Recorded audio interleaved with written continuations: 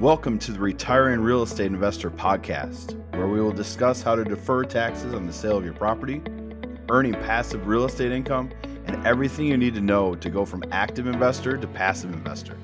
Join us as we interview passive investment sponsors, explore the journey of other retiring real estate investors, and share our due diligence process we perform to select passive investments. Investment advisory services provided by Insight Investment Advisors, LLC, a registered investment advisor. This podcast is only intended for clients and interested investors residing in the states in which we are registered to provide investment advisory services or exempt from registration. Please contact us to determine if the firm provides investment advisory services in the state where you reside. All content on this podcast is for informational purposes only and should not be considered investment advice.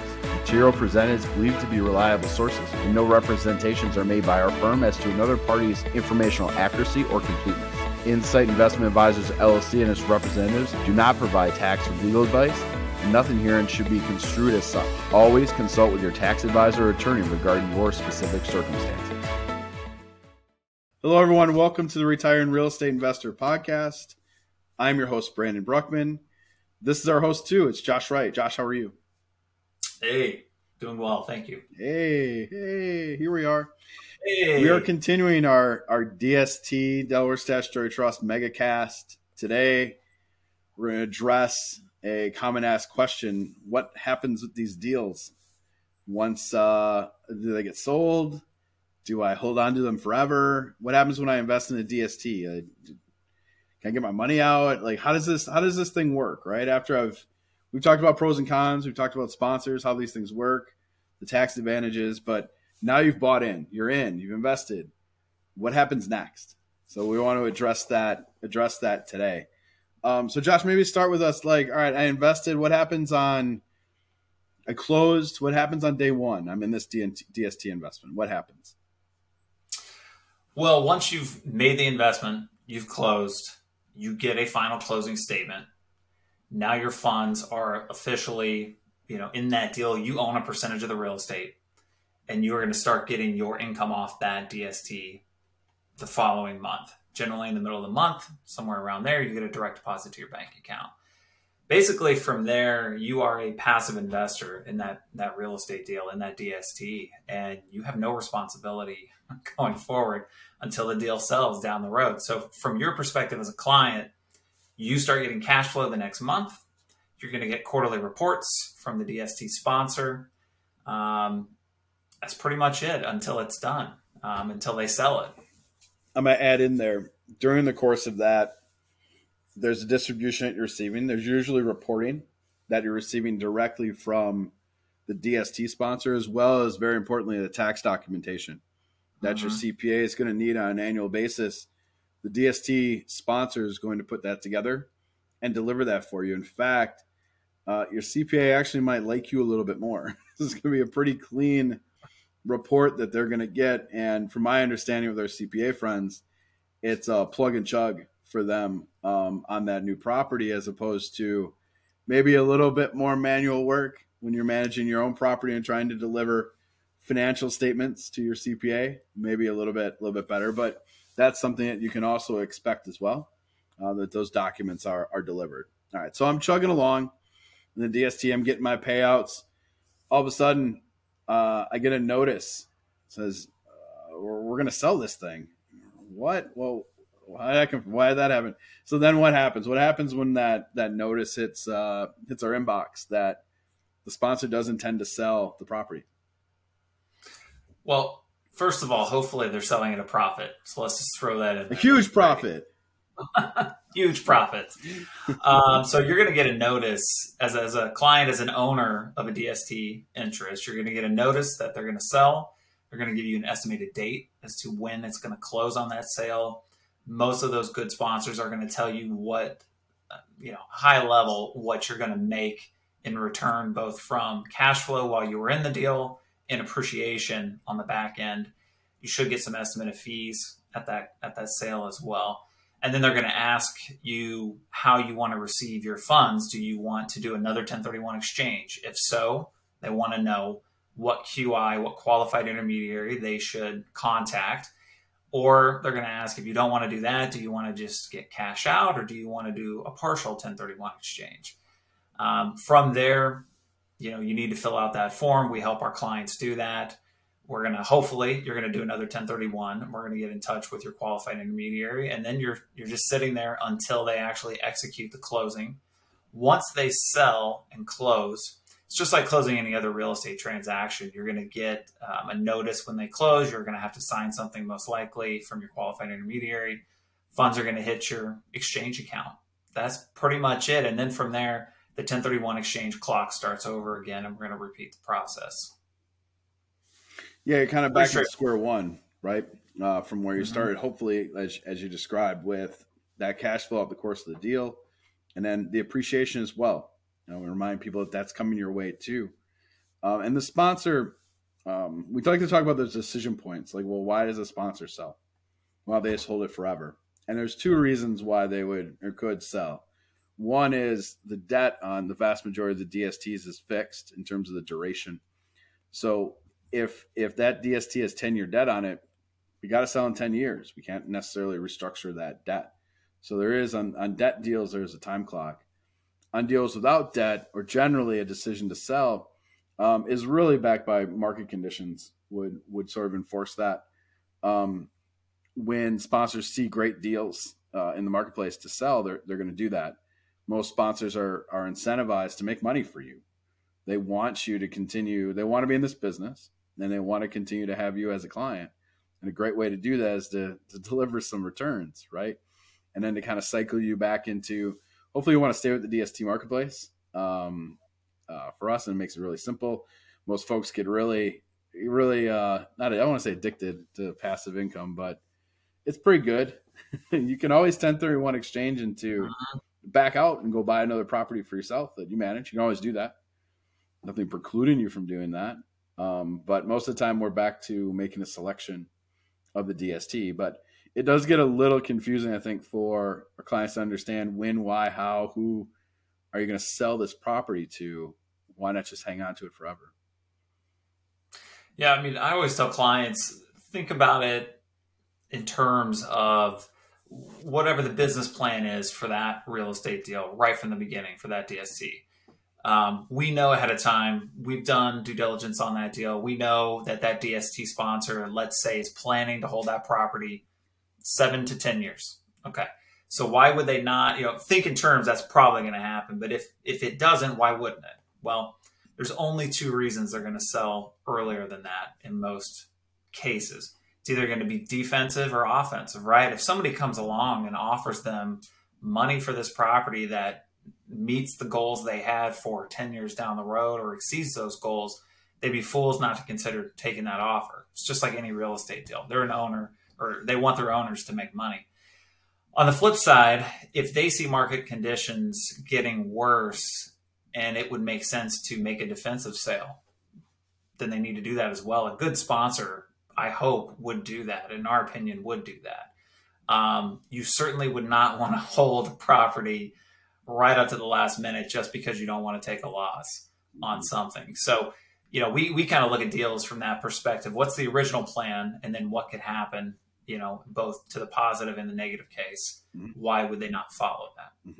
Yeah. And we're asking those questions sort of up front in the due diligence of, what's your sort of estimated time frame? And then who do you think is going to buy it? Like, what is that? Like, characterize the pools of buyers that would exist for these assets. Like, who would step in and do that? It's a very important thing for us to sort of understand up front. But I do think investors struggle with it a bit because it is a bit ambiguous. Like, we don't know exactly when folks are going to sell. We can give an estimate. So the biggest sponsors in the DST space since 2004 have held on to these slightly over 8 years. And we've watched that timeline come down or shrink a little bit over the past few years as real estate values have gone up dramatically. We've watched these cycle faster and sell quicker, but we just don't know. At the end of the day, we don't know. And it's pretty important that we're telling folks to really plan for the worst case scenario. You really got to plan for a 10-year time frame if you're looking for a quick return. But 8 years has been sort of average. Yeah, we see some deals too where they've got a stated objective to be even faster than that, but it's not near as common. as that 7 to 10 years seems to be the standard, at least for right now. Mm-hmm. Yeah, we want a long enough timeline here too. I mean, if we're constantly churning deals, there's an expense associated with that of buying and selling real estate all the time. That I don't think meets the objective of a lot of our investors. Frankly, a lot of investors that are looking at DST period, I think they're looking for a longer time frame where they don't have to really worry about making these decisions all the time. Or again, that's not the point. The point is to be passive. I can't be passive if I'm constantly doing 1031 exchanges and buying and selling DSTs. That sounds very active. So there is some shared intent here to hold a bit longer. I've actually had that come up with clients, specifically in the last couple of years. I have a DST right now for a client that is selling, and it is selling much faster than planned. I mean, it's been about 3 years, a little under 3 years. We thought it would be 7 to 8 years at least. I got a little pushback from the client because he didn't want to have to mess with this again, but he's making 50% plus returns on his money. So he's not complaining about that either. It just comes with it. It was a great sell at an opportune time, and it was a well above market offer. These DST sponsors still have a duty to their clients and to the owners, and clients are doing really well. So, and there's an economic consideration here too. Inside it, since DST is a closed structure, I can't tap that equity during the course of the deal, right? And so there's an economic component when you're starting to look at cash returns. You're like, hey, we're doing great on this. Like, well, yeah, cash on cash, equity invested, the distributions divided by equity invested looks really great. What if you consider the actual value of the property today and then the distributions on that equity? In essence, you have some trapped equity in these deals, especially those that have made a ton of money. I'd like to get that out, please, so I can start making some money on that money that I made, right? That's the whole point. Put the little soldiers out there and they bring back other rewards with them. When I can't deploy the soldiers, that's a problem. So I encourage folks to look at it that way too. Is yes, kind of a pain that you got to talk to Josh and Brandon again. That's no fun, right? Because we're not any fun. But lucky you, our wives would say. But we got to cycle this capital. It's good for you from an economic perspective. I mean, we hear a lot of that from clients coming into the DST space, that their equity is trapped in markets where they can't raise rent and make the subsequent returns that they expected to. That doesn't keep up with the value of their property. So they're coming to us with trapped capital and they want to unlock it. The same case here in some of these deals that may move faster, but folks are making money. It's a good thing. Enjoy it. Absolutely. That's great. So that's what happens. So, all right, that's summarized. I don't want to belabor this point either. What happens when you're a DST? Distributions come, tax docs come. We wait, we sit, we collect money. Eventually, the sponsor will make a decision to sell. We don't know exactly when that will be. We got a pretty decent idea when that could happen. And then our decision points are the same that we had when we entered. We do a 1031 exchange and we decide what we want to do and where we want to reinvest those funds. And it's that simple, right? What'd I miss? You nailed it, buddy. Awesome. Yeah, we hope we see more deals full cycling and making lots of money for people way above the expectations that we've seen. Obviously, no guarantee in that, but yeah, I mean, this marketplace still presents great opportunities to sell appreciated real estate. So, hey, man, we'll see some more. I'm never going to complain about a DST sponsor exiting a piece of property, especially at a profit. To get liquid in a DST is a good thing most of the time. So we're going to take that. We'll go on to the next deal. We'll deal with whatever, but you got to take those shots when you can. We will take W's and mark the scoreboard accordingly. Awesome. Josh, thanks so much. That is DST's full cycling. We'll do another one. What should we do next? I'm looking at my list. I want to talk about... Can we go through the offering materials? Lord almighty. Can we do that? Look at Will you let us do that, Josh? Make sure we're How compliant. long is that going to take? I don't know.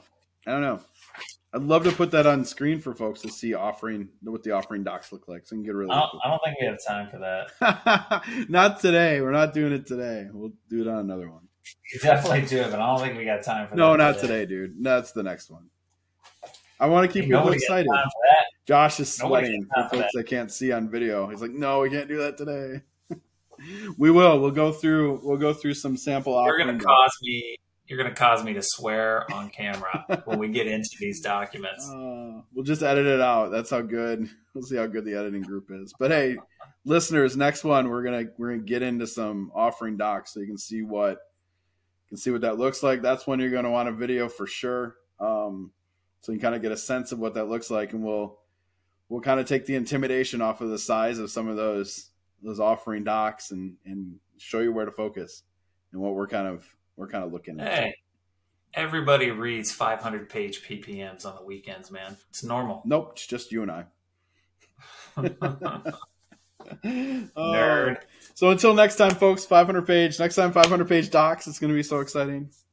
I'm kidding. We'll make it as fun as possible. We'll play some background music for that one just to keep you in it.